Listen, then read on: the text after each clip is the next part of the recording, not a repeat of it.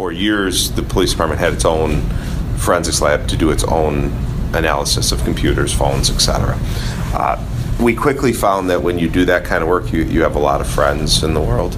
And so we grew exponentially. Just the number of law enforcement agencies, local, state, federal, that started swarming to us because we could get work done faster, cheaper, better, etc. It got crazy. I mean, we grew from.